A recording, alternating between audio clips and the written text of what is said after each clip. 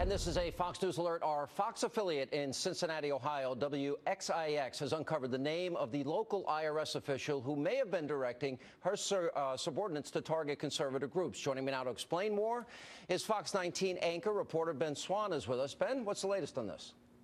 Well, Sean, we have investigated the chain of command in the Cincinnati IRS office. Now, keep in mind, when the scandal first broke, the acting IRS commissioner, Stephen Miller, said that the targeting of conservative groups happened at the hands of only 2 rogue IRS agents. Well, already we've identified as many as 6 agents involved, but what we've now learned, thanks to 2 Fox 19 sources connected to the IRS, is that none of these 6 agents have the same direct manager or area manager. In fact, the only common link between all these agents is one woman named Cindy Thomas. She is the program manager of the Tax-Exempt Organizations Division and the highest-ranking official in the Cincinnati division.